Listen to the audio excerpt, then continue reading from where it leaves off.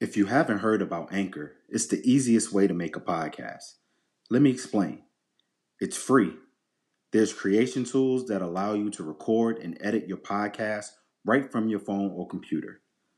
Anchor will distribute your podcast for you so that it can be heard on Spotify, Apple Podcasts, and many more. You can make money from your podcast with no minimum listenership. It's everything you need to make a podcast in one place. Download the free Anchor app or go to anchor.fm to get started. Welcome to Hoopers Unhailed, a Capital Flavor production in partnership with 265 Media. What up, what it is, what's poppin'? It's your boy K-Dot, and I want to welcome you to Season 1 of Hoopers Unhailed's Best Moments. Now, the whole concept behind Hoopers Unhailed is simple. I want to shed light and give flowers to all of those hoopers out there that you may have heard of, but you didn't know the entire story of their life. So what I did was, of course, I wanted to highlight that, and I wanted to show love to everybody that I basically interviewed. So we had so many great guests. I'm talking about Zach Ramey, Daniel Artest, Jada Jefferson, Sylvia Crawley, Maria Laterza, Monica Hanna, Christina Williams, Justina Knight, and I'm telling you, Ashley Battle. It was a great first season.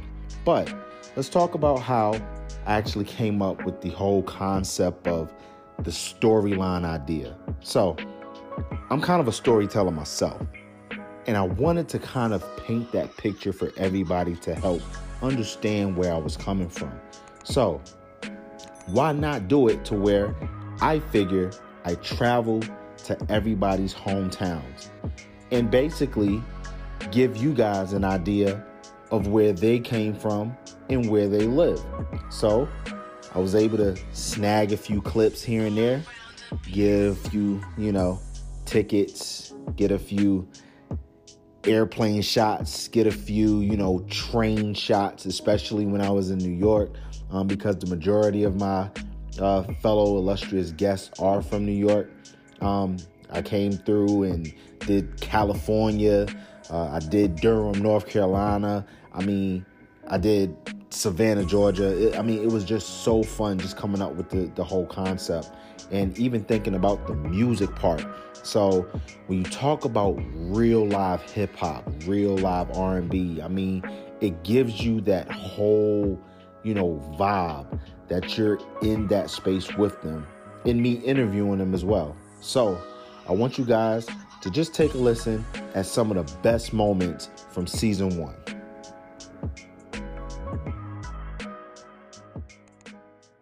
Professional career in a nutshell. So with that being said, it goes right into the story that I need you to kind of shed I'm already some light smiling, on. man. When you told me this, I couldn't believe it, but go ahead. I couldn't believe it. So I think it's like 2007, 2008. Yep. I'm probably, a sophomore going to be in a junior at Clemson University. I am a huge And1 fan. Yep. I was trained back when I was like in 7th grade by a guy they call Future. Mm-hmm. In the Bronx. I stayed in the Bronx over the summer that year, and he kind of showed me the ropes.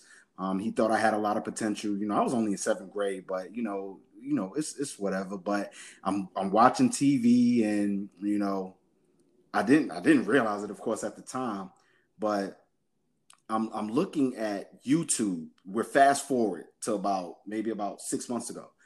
Not even that. Maybe about 3 months ago.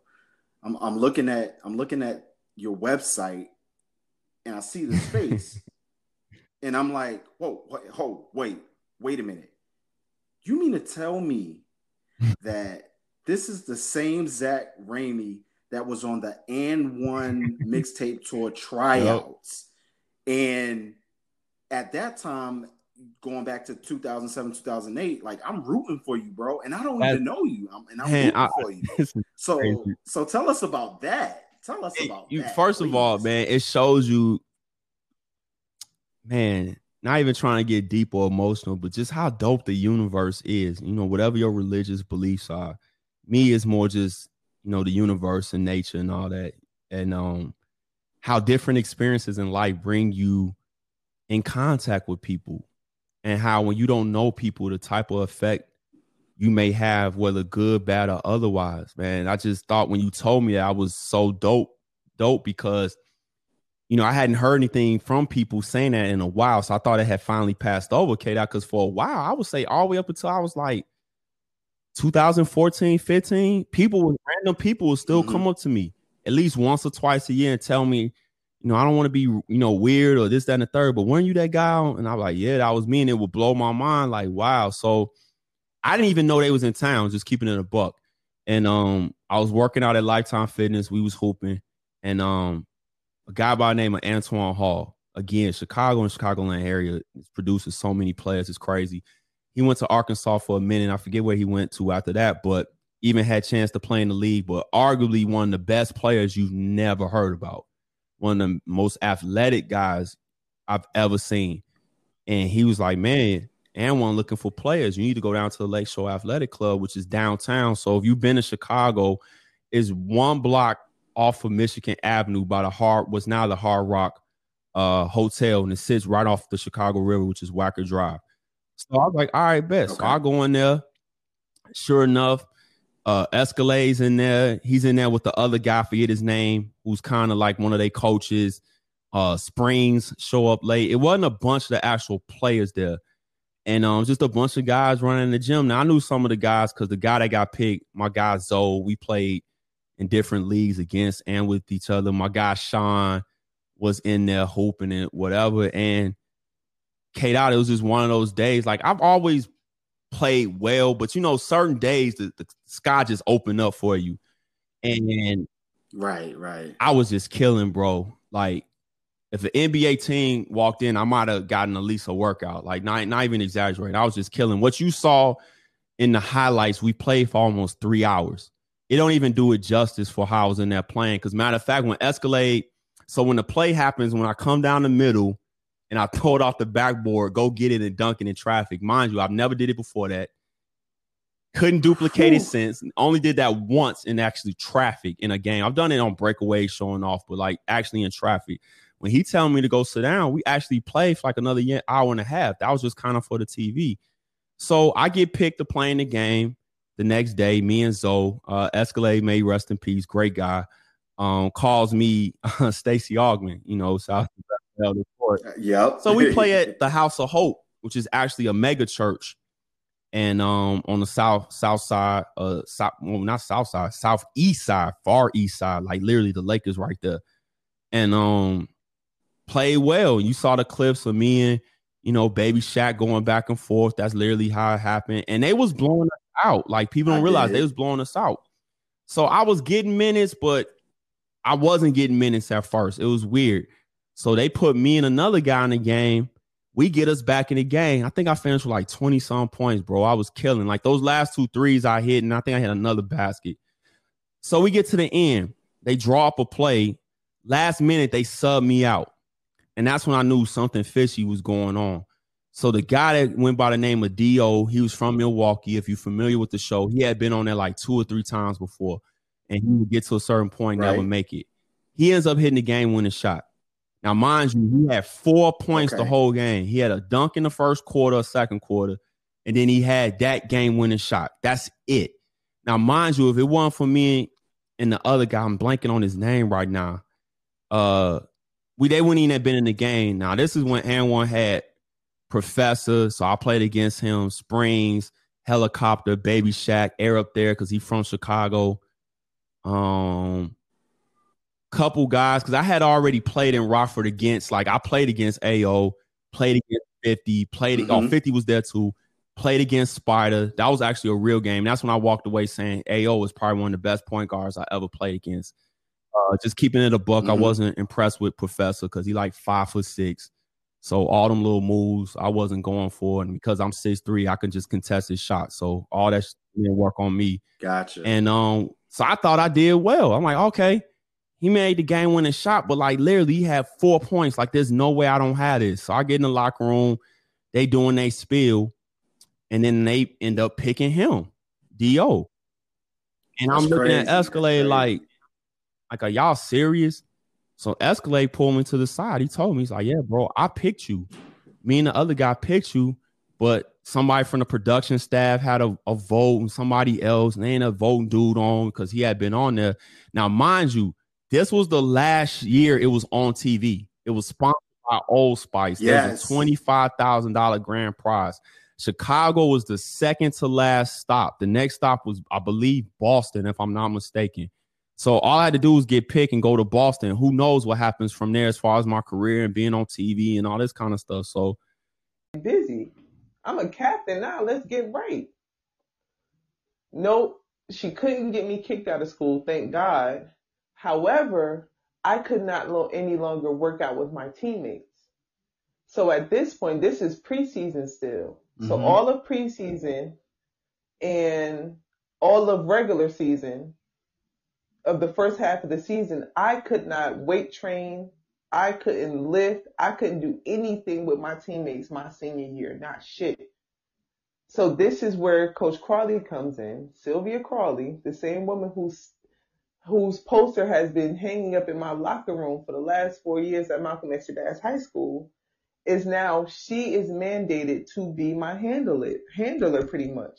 I had to work out with Sylvia Crawley, which ended up being the best thing to ever have. When I tell you God works everything in his plans. When I tell you, Kata, when I tell you, sir, Sylvia Crawley, if I had it all 4 years at Fordham University, I would be in the WNBA still.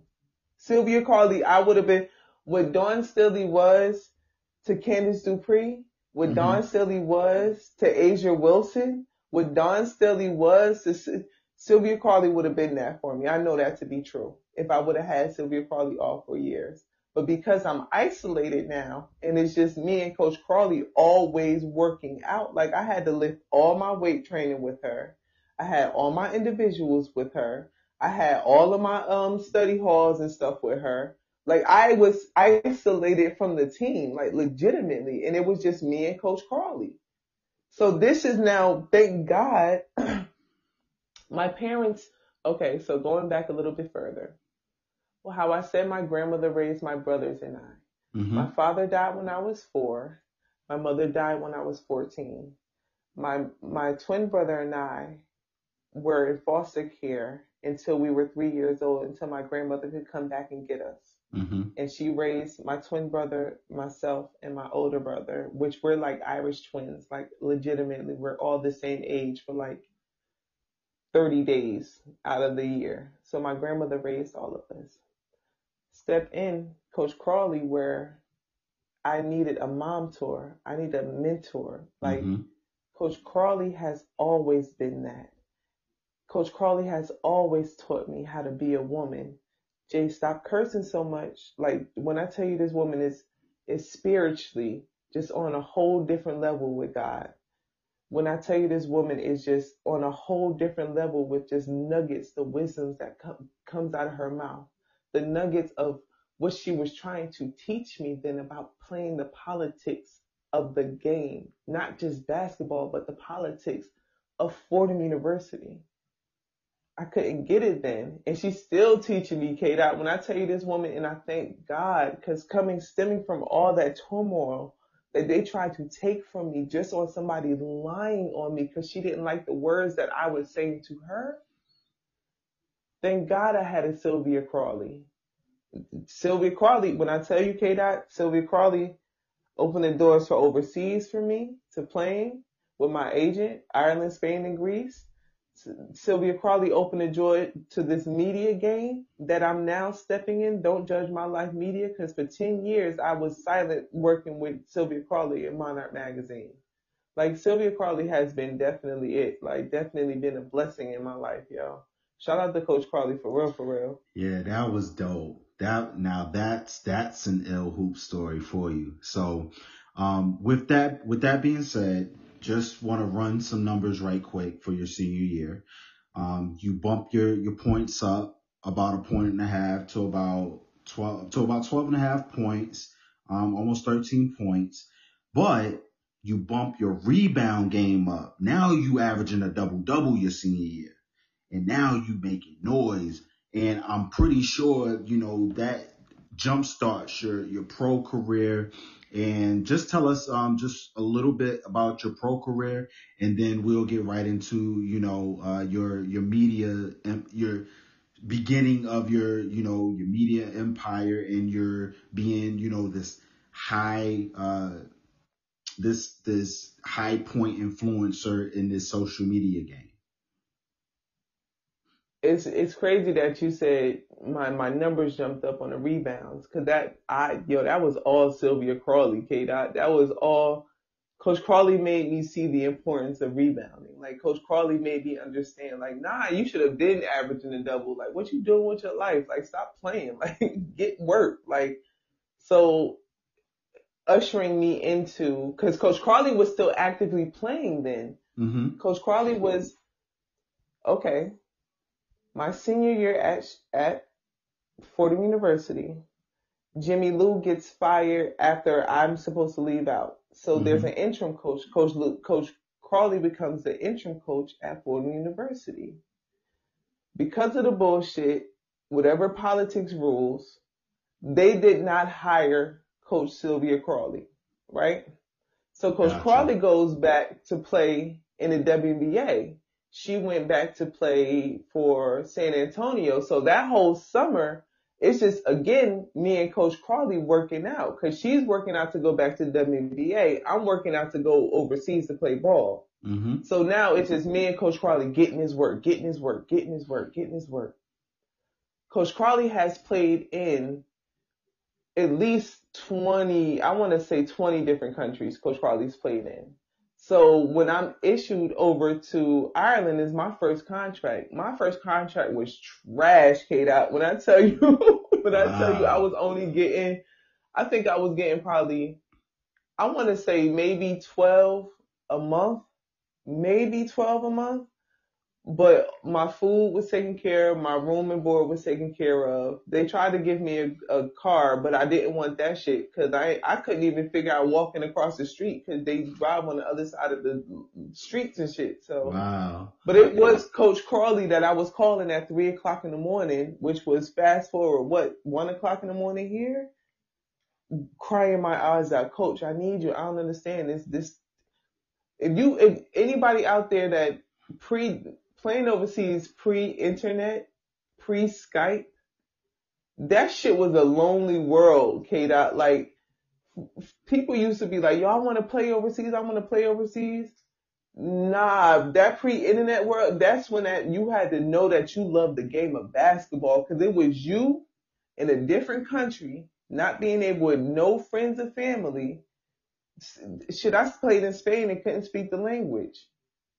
But then it was, it took a different type of mentally strong person to play back then. Like, for real. So thank God I had a Sylvia Crawley that played in different countries and knew how to maneuver and knew how to talk contracts and knew how to get different. All right, you get 10 rebounds extra, you get that amount of money in your contract. You get this appearance over here. Put that in that contract. Thank God I had a Sylvia Crawley that taught me how to speak business on the contract side with my agent. So, like, yeah, that didn't. Ireland, we was trash, Kate. I ain't gonna lie to you. Like, I think we won 2 games in Ireland. Like, I hated Ireland.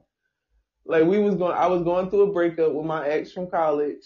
We only won 2 games. Ireland was dreary as hell. Rain every single day. I was super depressed. Like, that shit was not fun, yo. Great opportunity for the ABL, because this was going to be our first ever women's slam dunk contest, right? But the catch was, we needed at least 6 people to have a respectable dunk contest, right? At the time,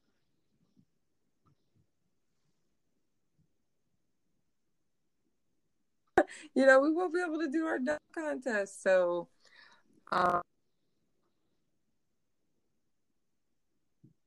Sorry, I'm getting a phone call. I taught. Oh, okay. I taught Carol Yeah, we're Walters good. How to dunk, and she couldn't even dribble and dunk. She had a hard time palming the ball, and so I just told her, like, just push the ball in your hand as hard as you can, run up to the basket, hold the ball in the air, and then at the last second, like, turn it over and dunk it. And she could do it that way, right? So she didn't dribble up to the basket like everybody else, but still, it was still pretty cool. And it gave us the 6th person, so we were able to have a dunk contest. So leading up to it, I was favored to win. I had a lot of interviews by Sports Illustrated, every magazine, every newspaper. And so I started practicing for it because it started to get a lot of media attention. So I was like, okay, I got to take this seriously. I can't just show up and just casually dunk. So I lived in Denver at the time. I lived in a condo complex with like condominiums, and some of the Broncos lived in my same complex. And so they were helping me with this, and some of my teammates as well. And they were like, look, y'all can't all just do the same right hand dunk. I was like, that's all we could do. Like, we can't do no windmills behind the back, between the legs stuff. So we came up with the idea to do a blindfold dunk. And when I practiced K-Dot, oh my gosh, it was so terrible. I was off. They were like, to the right, to the left, you jumped too soon, you jumped too late. I was like, look, my legs hurt. My fingers were like ready to just bleed. I had calluses like crazy. So every time I tried, I missed, right? So I didn't feel comfortable with it. So I didn't tell any media, didn't tell anybody outside of our group that was helping me work on this. I didn't tell anybody I was going to do a blindfold dunk. I said, okay, on the day of the contest, if I got it, if I have it down packed by then, I feel good about it, then I'll do it. But I'm just not going to tell anybody, so it won't be a lot of pressure on me, right? So I finally got my steps right. We started marking the floor of when I needed to take off to do my 2 steps. Now, the deal was I was supposed to be able to see out of the blindfold. Like, it literally was a blindfold gel pack that you put on your eyes when you get a facial. You know what I mean? And the eyes, and the eyes aren't covered. It's just gel around your eyes, right? So my mom took some black sheer fabric and she covered it. And the way it was covered, I could see you, but you couldn't see my eyes. Like, I put it on. And I was asking my friends who were helping me, I was like, can y'all see my eyes? They were like, no, we can't see your eyes at all. I was like, I can see everything. I can see y'all. I can see the basket, I can see my mark on the floor. And so the day of the contest, they gave us a shoot around, right, where you could practice your dunks and stuff like that. And every time I tried it, K-Dot, I made it with the blindfold on. So I was like, yeah, I'm going to do it, y'all. I feel good. They was hyping me up, pushing me and stuff. And so I still didn't tell any media about it. The day of the contest, the first round. Now, listen, the first round dunk, you got to scroll on my Instagram page and find it. It's the dunk that really don't get any credit, but it's the one that got me to the second round. My first round dunk, I had my legs spread like the Jumpman logo. And my tongue out and my arm back and dunked it. And that got me to the second round. I think only 3 of us, maybe 3 of us made it to the second round. I can't even remember. It's such a blur. And then the second dunk, okay, so I stood under the basket. I can't even remember. I took double the steps. I don't know if it was 5 or 10, but I took big steps out in a semicircle because I high jump. I used to high jump, and I learned how to dunk exactly like a high jump, right? So I did my steps from under the basket in a semicircle, and then I got to my spot. And now we had this game floor marked too. I had the floor marked of where I should take off on my steps. And my sister comes out and she puts the blindfold on me. She's trying to get a hair endorsement. So she had just got her hair done. It was bouncing. She came bouncing out on the court. And I closed my eyes and everybody starts screaming because they're figuring out like, oh my gosh, she can already do a blindfold dunk. So my sister ties the blindfold on me too tight. Now, okay, let me just say this. When I practice, I have my eyes open when I put the blindfold on. So once I tied it, my eyes were open and ready to go. Well, this time I closed my eyes. I just got caught up in showmanship for the dunk contest, right? So I closed my eyes. My sister put the blindfold on me and she tied it too tight, K-Dot. So now I couldn't open up my eyelids up underneath the mask, up underneath the blindfold. So I was like, I'm talking through my teeth at this time. I'm like, you tied it too tight. I can't open up my eyes. And she's like, oh my gosh, you want me to redo it? My sister is getting ready to have like a straight heart attack. And I was like, no, because then everybody's going to be suspicious that we rigged something. You know, I was like, I just got to go with it. She was like, oh my gosh. I said a little prayer like, dear Lord, if you never do another thing for me ever in my life, I just ask that you do this one thing. Now, what I could see was straight down my nose. Like I couldn't open up my eyes all the way, but I could see down my nose to my feet. So I was like, okay, I could see the floor. So if I could just see the lane, see my mark or something like that, I will know what to do. I hope, I pray, right? So I take off. I take off dribbling. I get to the lane, to the key. I see my mark, which is kind of like right inside the free throw line. And I take my 2 steps and I'm in the air, God knows where, but I connected on the dunk. Like it felt good coming off my hand. I grabbed the rim. I felt the ball go through. You know how like the ball could just bounce off the back of the rim. That happened a lot when I practiced. But on this day, I connected on this dunk and pulled the rim. I heard the rim. Like that's how hard I pulled it down. And like I feed off of energy. Like the crowd was going wow. And like when I played, like the louder the crowd cheered, like the better I could play, and the higher I could jump. So I was definitely feeding off the energy of the crowd, and I connected. And when it went in, I pulled the blindfold off and was jumping around like I was cheering louder than the fans when I made it. And I know they were like, she cheering for herself, but I was so happy that I actually pulled that off because it did not go as planned. So people ask me all the time, could you see? The answer to that question is yes, but not like I wanted to. All I could see was the floor. So it still was like a miracle in and of itself. Still an incredible feat, you know. I mean, like, K-Dot, I challenge you to go to the gym today, tie a scarf on your head, and only be able to see down your nose and see if you could complete that dunk. So.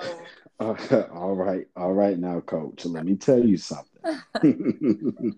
Now, your boy is Spud Webb, maybe a little taller than Spud Webb, so I don't know. Okay, especially what I'm saying. Try doing it without being able to see the rim. I don't care how high you can jump, you know, like it's just different, man. So yeah, immediately following that, I was pulled into a room with my, at the time, boyfriend, my sister, my agent. The door shut behind us.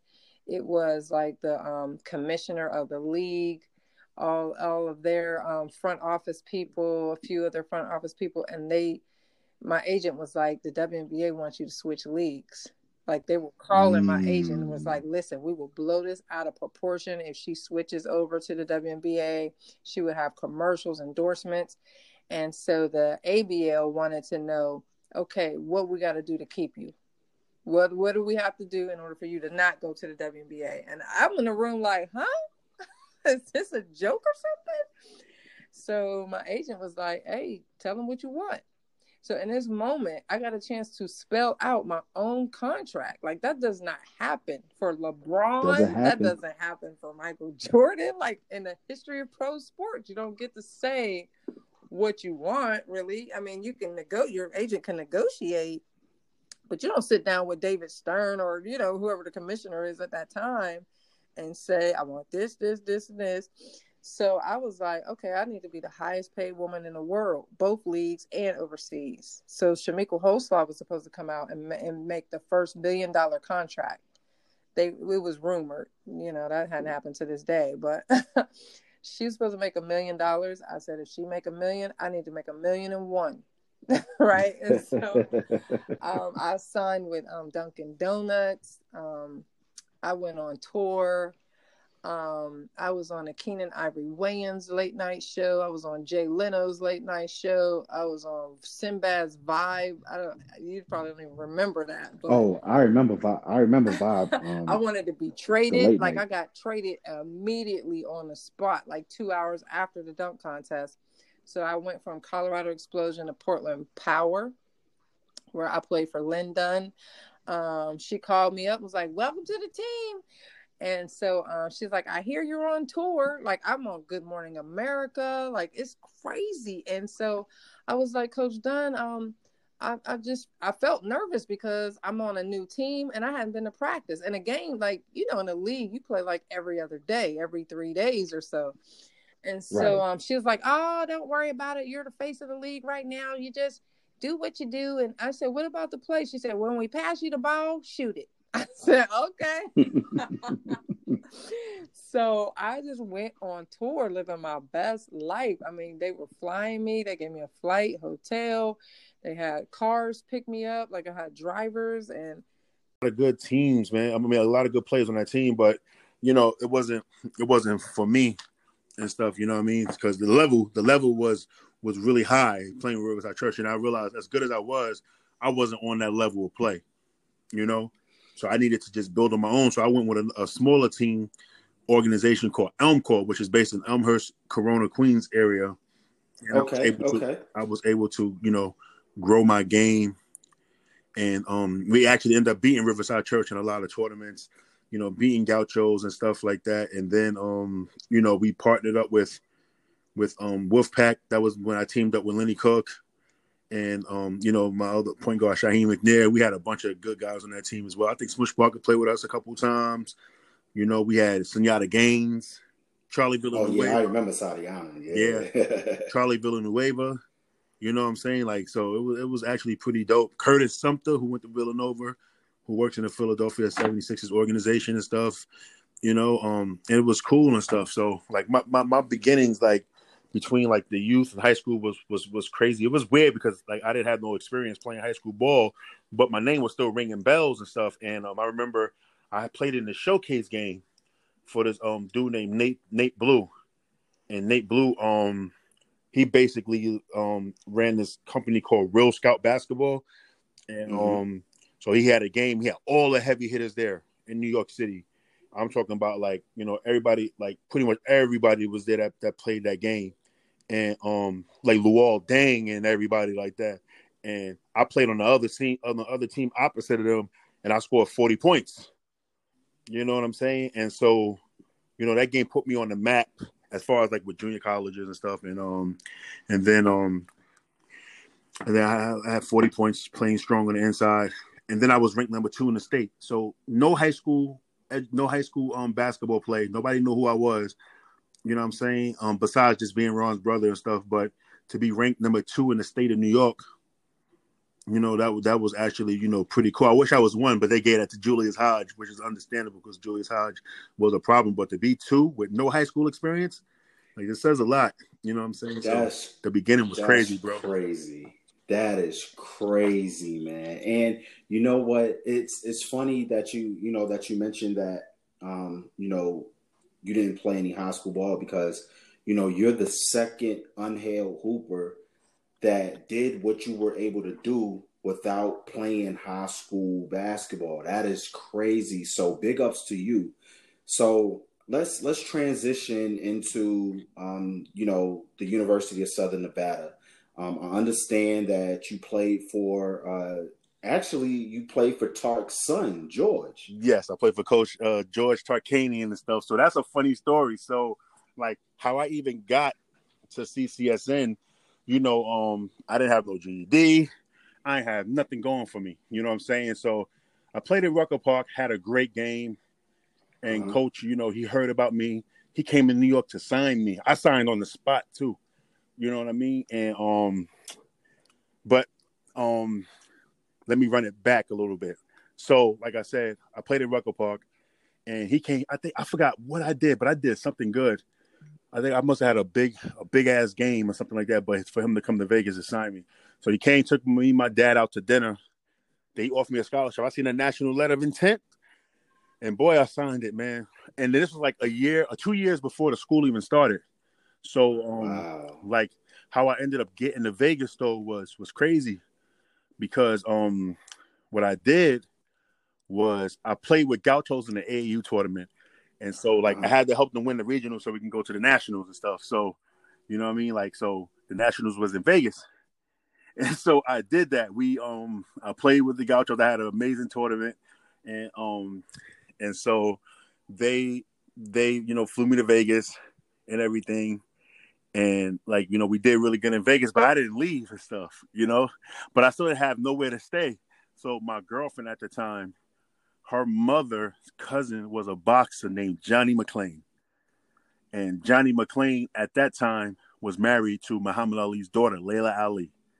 So, yeah. So, you know what I mean? They helped me get situated in Vegas and stuff.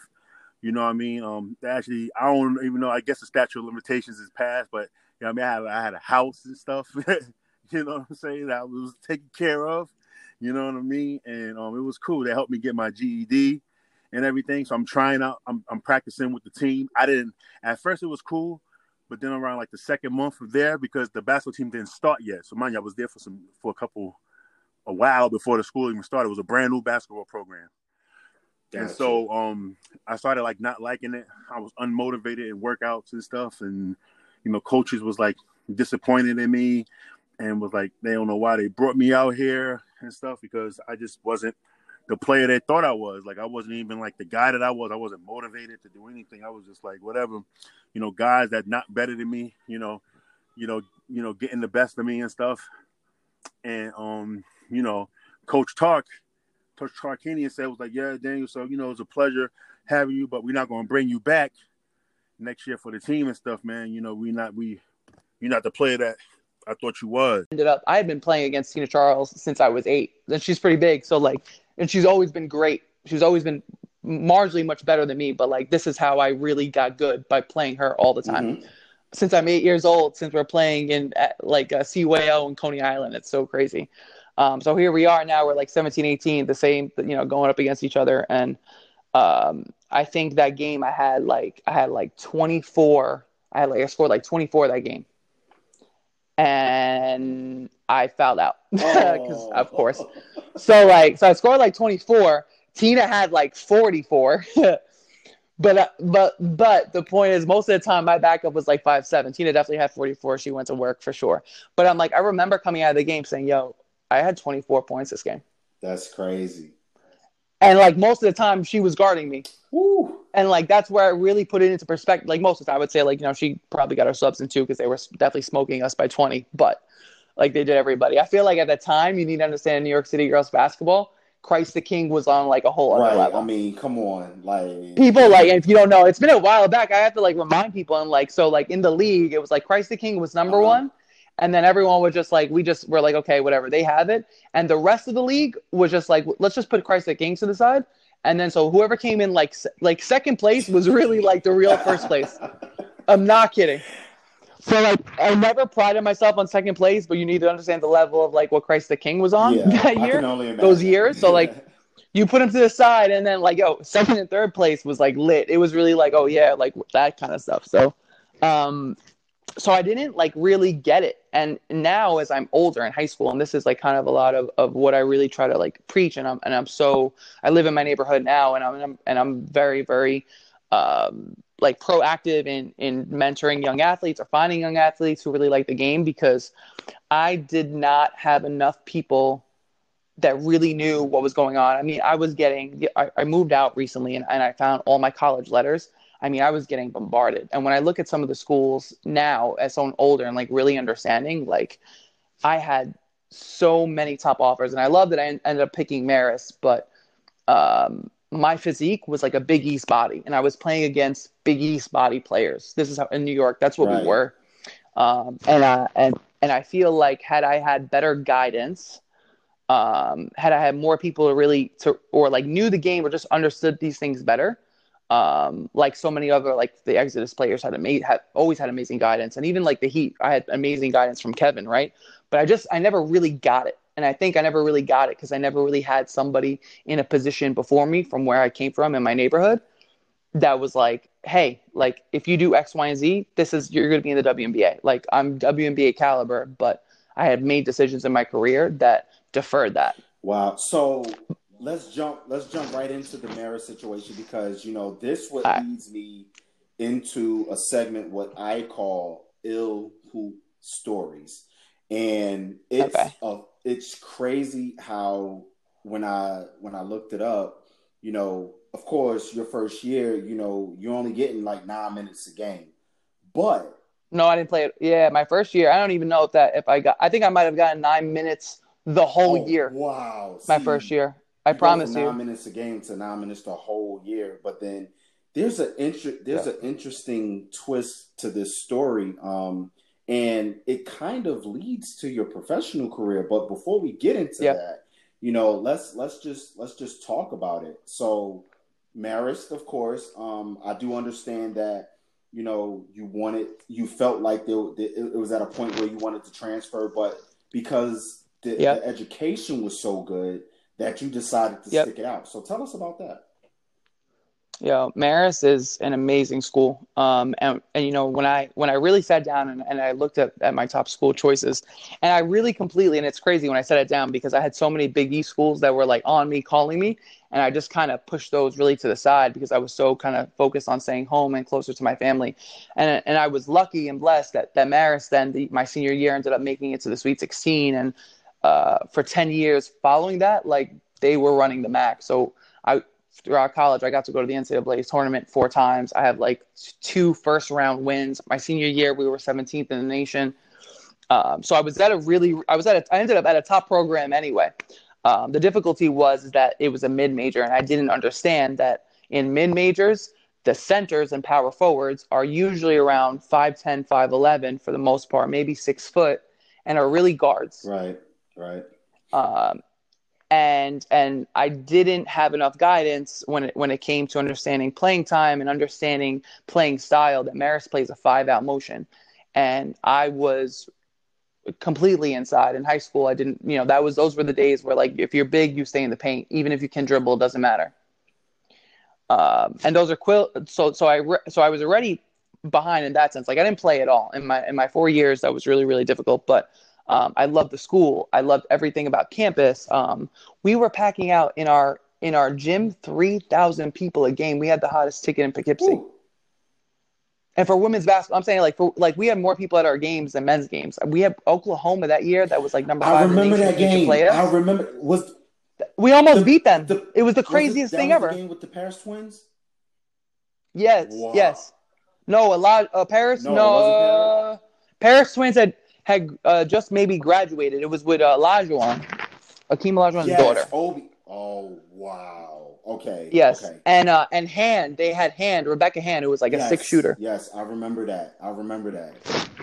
Yeah. They came to play from Poughkeepsie, and it was nuts. I mean, like that. And it came down to the buzzer beater, and it was just, even though we lost that game, it was one of the sickest games I'd ever played in. And in terms of women's basketball, like who was packing out 4,000 a game in a mid-major? That's a fact.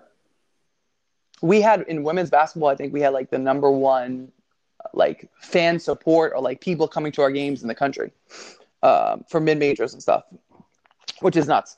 But the only thing about Marist, and I always say this, and like there are a lot of things that I had to learn after, is like, but I was mature enough very early to understand this, that like I was able to look at the big picture. I'm very much a big picture person. Mm-hmm. And in the big picture, I loved everything about where I was at. I love my teammates. I love the school. I love my education. So I picked a school that suited me. So I picked the right choice. I picked it for the school, right? The only thing that I didn't like was my playing situation. And although I tried to talk to my coach and change it, I would say got the runaround in a way instead of him, how I would have preferred now him be really direct. But 1 year it was like, hey coach, why I'm not playing? You're not playing, because Maria, we do a 5-out motion and you can't really shoot the 3. Cool. Spend the whole summer, boom, boom, boom, shooting the 3. Come back, crushing it. I'm shooting 3s. I'm making it rain. It's crazy. I'm like, hey coach, why am I still not playing? He goes, yeah, well, we were doing 5-out motion, so we really need you to be able to go one-on-one, especially coming off the screen. So I'm like, okay, cool. So then the next summer, come home, where am I? You find me in West 4th. And I'm like, what better way to work on your handles in New York City? Hey, so I don't got a lot of moves, but I got one between the leg that you'll never see coming and around the back that I got like 1 or 2. Worked on that one. I was like, look, I know that I can beat somebody slower than me doing this. And that still wasn't enough. And that was really hard. And I think, we had been touching on mental health in so many other ways. Like, this is where, for me, I can really resonate and understand how important mental health is and how important certain situations really can shape a young athlete's mind. While this happened, my grandmother passed away when I was about 19, my sophomore year. And I had finally gained the starting spot. And because it was such a big thing, like I was pretty much like, I almost didn't even make the funeral because I had to be back for my game in time, or else I wasn't going to start ever again. So there were a lot of things, I think, growing up that were really difficult. But at the end of the day, like, I think if I had to look back now, I love Marist. I love everything I have so many amazing memories there, and it's unbelievable. And the network that I have now that has helped me just incorporate in New York City is beyond. But for my professional career, it really, really, really hurt me. And it was very difficult to be on the bench. Like, in 4 years, I averaged about 8 minutes a game. And I would play more when we were in the tournament, when we were playing Big East teams, because they needed big body. And then it would be like, oh, here I am. But it was tough, when you look around, you graduate and you just see like, everybody from New York City in my age group that year played in the WNBA. So as I got to my senior year, I ended up just by chance playing overseas. And I went to vacation in Italy. My grandmother passed away. I didn't want to go back home. And I went to Italy for the summer. And I was playing on a pickup court, and I had somebody. This is my junior year, right? But going into senior year, I had some guy pull me over. I was just playing pickup, like an old man run. The guy was like, "Hey, you play basketball?" And I go, "Yeah." He goes, "You play professionally?" He's like, "I have a team right now that'll take you." I'm like, "A professional team wants to take me?" He goes, and I'm like, "I suck," because mentally I was so down. I didn't think I was good. I was like probably 30 pounds overweight, drinking beer all the time, celebrating we're winning, so like we're always turning up. I'm not playing. And that talk with him, he was serious. He gave me his contact. And I went back to school that year with a new mentality when I realized, wait a minute, Italy has a top professional league. It's one of the best leagues. Like, I have an Italian passport. Oh my God, I'm going to try to play for the national team. And like, because I was so mad about my situation, I knew deep down that I deserved much more. And I was really good. I was definitely like the spark plug, but like, I was always the exception and never the rule. Right. So like I'd experience my teammates being able to goof around and mess up how I did and but I couldn't do that stuff. I couldn't even make a peep. Like if my eye twitched, if like when coach was talking to me, like get her out or like something, like I was really on a short leash. Really funny story that happened when I played pro, and this is when two of my other teammates and I ran into some pretty heavy hitter celebrities, and I'll get into who they were as the story goes along. Okay. So playing for the Liberty, you kind of have some access. You have access to go to different concerts and go to different things.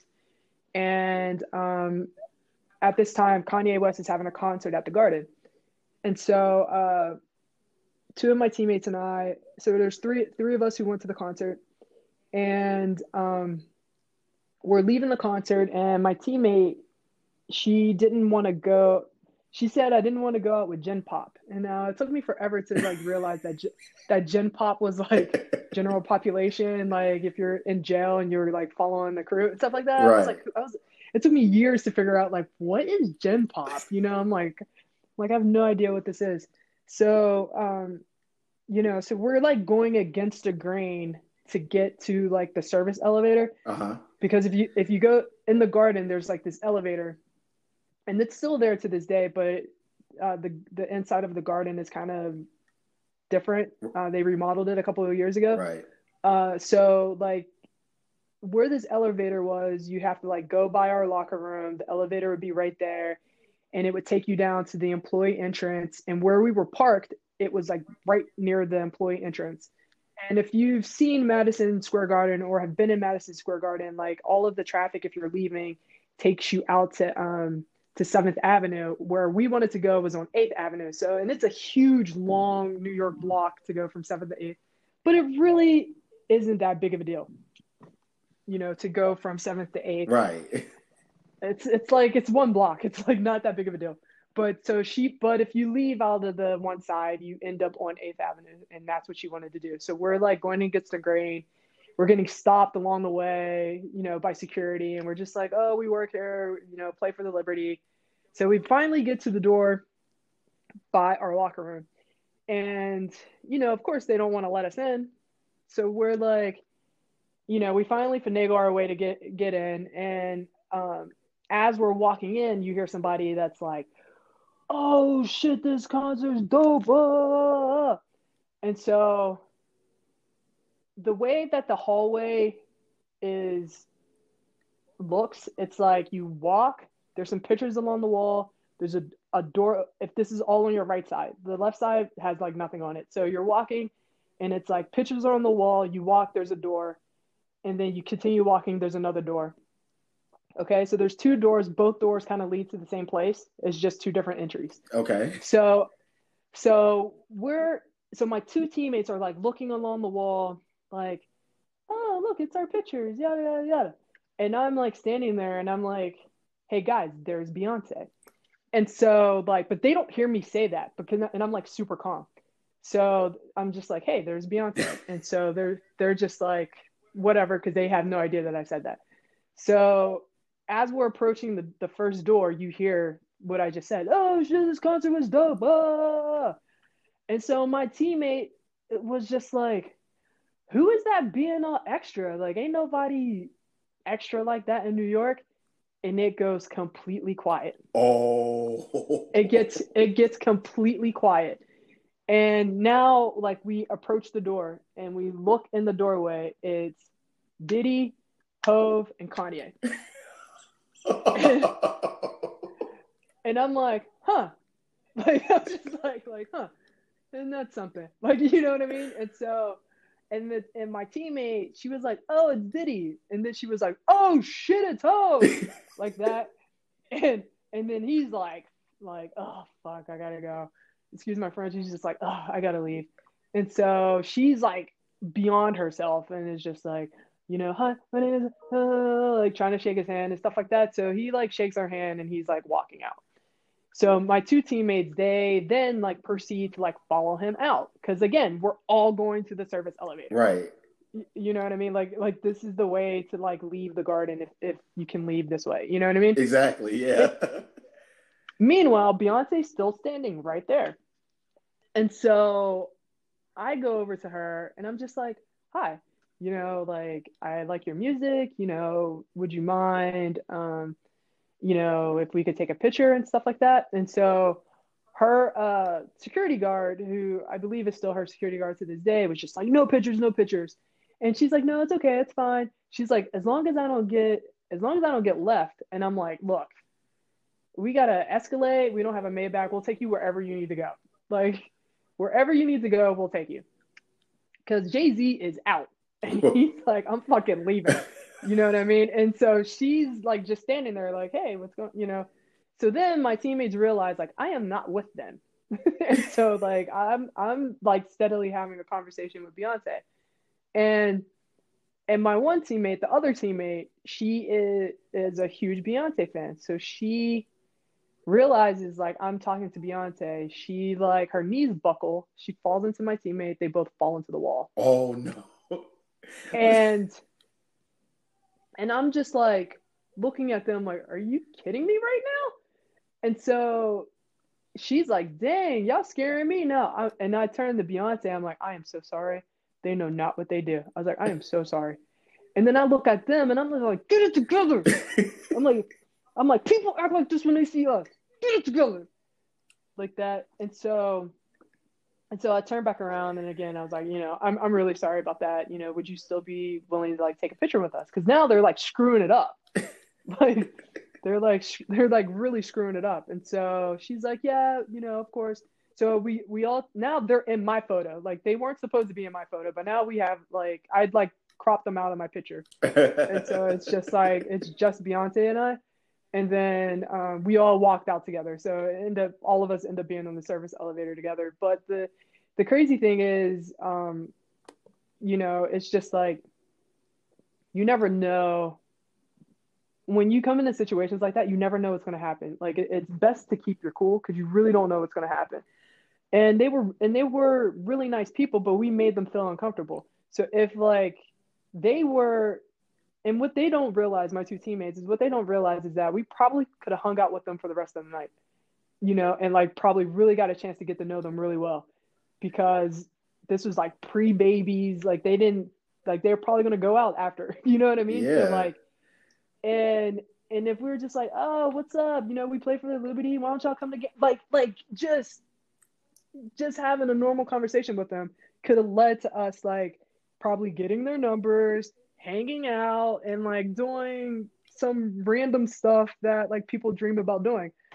But no, they acted like super fans, and that is my Beyonce, Jay-Z, Diddy, Kanye story. That, and just for the record, you just casually go into that story, and you don't see me, but my eyes lit up when you said Diddy, Hove, and like you don't understand. See, because I knew I had the skills to walk on to any school that I wanted. So when I got to Moores, I enrolled in Moores. I didn't even enroll in as a student. They told us that they were going to be having tryouts. So my best friend, she was around me the whole entire time or whatever. And there was this girl. They had been already talking about other girls and stuff there that was good and stuff like that. And the only thing I felt like I wanted to do is that I belonged or whatever. So I gets there, I get my shoes and everything else like that. And they have an open run gym, because what I like about Moores is that although they had seniors and stuff coming back, they still told all the girls players, you still coming to run open gym, because we're going to see if you deserve your spot. So I had already been hearing about other girls that got there and signed or whatever like this. So that was a chip on my shoulder. I'm like, okay, well, I'm about to come and do my thing, So my best friend done been with me. She done sat with me or whatever. And that's when everybody knew it was time to play. Lit the gym up, Kev. Ain't nobody lit the gym up. I was talking my cash money stuff too, because at this point in time, I felt like where I come from, you earn where you gonna play. Ain't nobody gonna give you nothing, And so I came in the gym. The coach seen who I was or whatever. He came and asked me, set me down. At that point in time, when he seen me playing the open run gym or whatever. And at this time, he like, oh, no. Are you coming to play? I said, that's fine. Brought me on to what was left of a scholarship, gave me a partial. Rest was after that. We played. Oh, man. Yo, cash money. See? Cash money. I mean, and then I was picking up 94 feet because that's all I ever knew. All I ever knew since playing grade school, since going my first organized basketball in middle school, pick up 94 feet. And I did. And I made sure that if I couldn't intimidate you, I mean, that was just one, but you better learn how to handle the rock in front of me too, and that was my thing. And for years, Kev, back when people was just playing off of natural talent and athleticism, my biggest thing was I never needed I never needed a person who was so fundamentally sound in the post. I felt like as long as I can get a group of girls, I get 5. All of them was well in shape. All of them can get on the boards. All of them can run that 5-man transitional break. I could run people out the gyms. So when I was in AAU, my father used to always tell me, I used to ask how you beat a shooter's team. You see what I'm saying? He said, most of the time with a shooter's team, they ain't got no runners. He used to always say that. You know what I mean?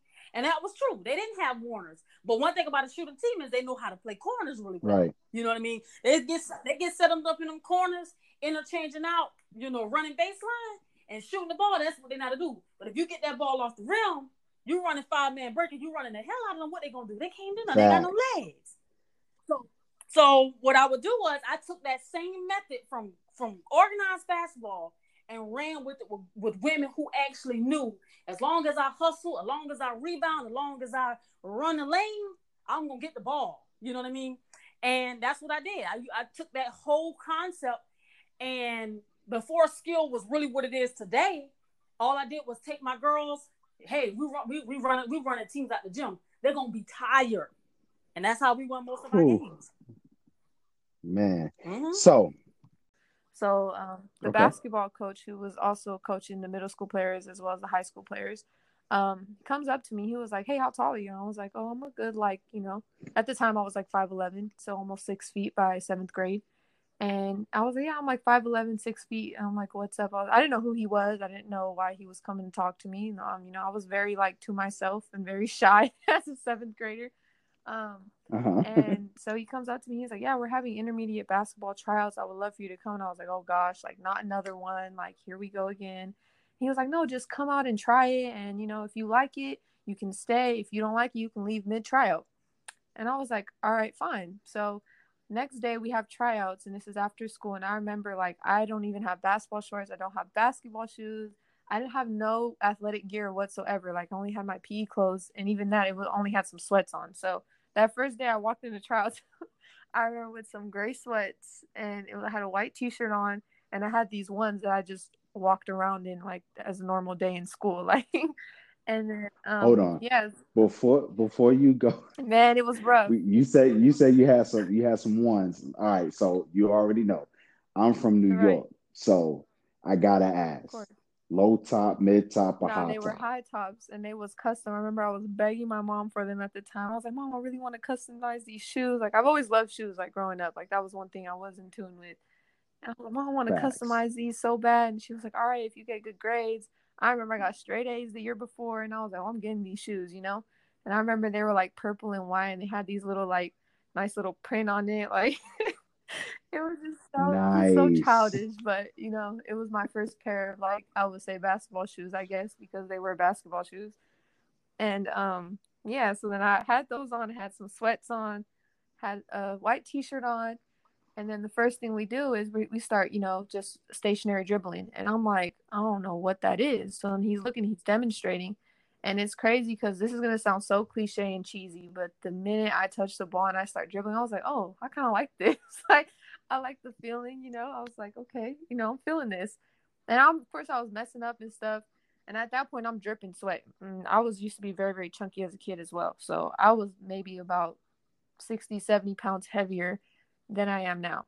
So I'm over there dribbling the ball and stuff. And then we go into layups, and he's teaching how to do a layup and all this stuff. And I was like, I really like this. Like, this is really cool. Like, and I'm looking around me, and everybody else is tall around me as well.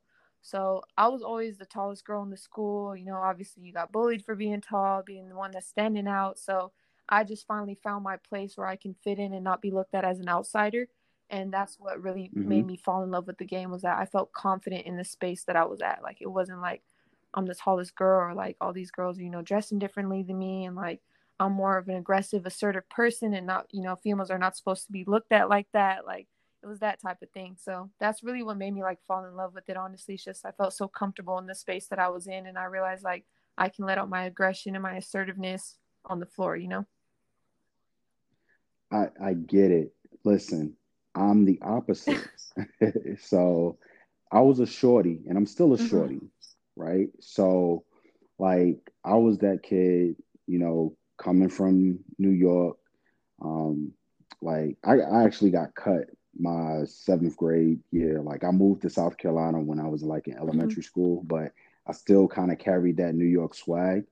But I actually got cut because I was, first off, to be honest with you, I wasn't really that good yet, but I was also like 5'3", Right. maybe. You know what I'm saying? So, always being called shorty, always getting like, for the, with the tall kids, they, rubbing your head because they're taller than Yeah. you, so like I always got that as well. So, like I said, it was the opposite for me, but I totally Right. get it. So let's go into, your high school career. So what was it like once you finally, got the grasp of basketball. Tell us a little bit about, your high school career, and then, of course, we'll jump into Right. college. So my high school career, obviously, because I started really, really late as a seventh grader, I really didn't get really good until maybe my junior year, senior year. Junior year is when I started noticing big changes in my body and noticing, obviously, me dropping weight. I'm starting to learn how to do like little footwork stuff and actually making shots now. Finally learning how to shoot well, all that stuff. Because I didn't play much my ninth and 10th grade year. Ninth grade year, I ended up dropping from varsity to play on JV just to get the experience and the game experience and all that stuff. So I really didn't start getting good until I would say mostly senior year. And by then, that's when I was learning all these new moves and just starting to work on my craft a lot. Like by then, I maybe lost about 40 pounds by then. And in 1 year, I actually ended up losing 20. So it was crazy the way like my body was changing and stuff. But I went from being a total scrub to riding the bench, to just people who not knowing who really I was and like just not looking at me as a threat on the floor to, hey, we need a guard, or hey, we need a double teamer, hey, we got to make sure, like, and I'm hearing this happening as I'm playing and stuff. And it was just a big like blessing to see like all my hard work finally paying off. And then I ended up my senior year, I got athlete of the year. I got my name in the gym. I've broken multiple records. I was the second girl in the school's history to record a triple double with rebounds, points, and blocks. And yeah, Nice, it nice. was such a great feeling. Like, and the crazy part is I had no idea. I was just playing and I was just enjoying my time and having a good time. And then my coach texted me at the end of the night. He was like, "Well, you did it." I was like, "Did what?" He was like, "Second girl in school history to record a triple double." I was like, "What?" Like, that's crazy. Like, and it's just that's honestly probably my favorite moment. Girls Talk Sports TV. I still have the screenshot. We started with 5 followers, and just the passion to want to amplify the women's game, to show that women can talk about sports and it can be the norm and not the exception, to show representation in terms of Black women reporting sports news. I had a little tribe with me, people that I met in college, hoopers, sports enthusiasts who really helped me in the beginning stages, build my brand in a sense of contributing, me helping them build their portfolios and seeing how I could help them. And really, that's the birth of Girls Talk Sports TV and how it started in a nutshell. But yeah. That's incredible. That's incredible. You and I have sort of a similar story between, Girls Talk Sports TV and my company, Heavy Handle Hoops, LLC. It was just one of those things where I'm sitting down and I'm like, I don't know what to do. And my wife actually comes up and say, "You know what? You always talking basketball. You're always like just yapping at the mouth at what people need to do better in the game. Why don't you, become a player development specialist or something? Like, let's create something from that." And just like, kind of like your idea, like the light bulb came up. So, I mean, that's such a dope story on how it came up. And I love how you have the screenshot, of your, your first, few followers, because look at what it is now. I mean, so this is what I want to get into, and this is what I call ill hoop stories. If you can, while building up Girls Talk Sports TV, can you think of a dope story behind the game that actually was? It could be a funny story. It could be something inspirational. I know you got plenty of stories because the one that was funny. That was a funny one. Hilarious. So if you can think of any other story, or even if you want to tell the no, we're gonna keep that one between. But yeah, share a story. I mean, like any story from like my time since I started covering the league, for sure. Let's see. Absolutely. There are so many stories. Okay. One story that was super funny was I was in the locker room at Westchester County Center where the New York Liberty formerly played. And they had just lost to the Indiana Fever. And so I'm doing my post-game interviews in the locker room. I get through Erica Wheeler, who is the 2019 WNBA All-Star MVP. And then now I'm in the locker room and I'm interviewing Candace Dupree, who now plays for the Seattle Storm. And so I'm interviewing Candace, and in the background, I could hear Erica listening, or like on my Instagram page, like there was a video playing, and I turn around and I'm like, "Are you looking at my Instagram?" And she's like, "Girl, focus!" Like we were like, it was like a funny moment. I have the video of the moment because the person who's filming my interview. It was like a fun, candid moment because like I know both Candace and Erica. We have a really good relationship. And so just hearing her on my page while I was in the locker room, like looking at the video I had posted on Instagram like a few hours before the game was hilarious because it was like a dancing video. And she was listening to it and the volume was so high. And I was like, wait, that sounds like she's on my page. And it was just like I had to break out of my interview character and like just address it because it was hilarious. But yeah, that was super funny.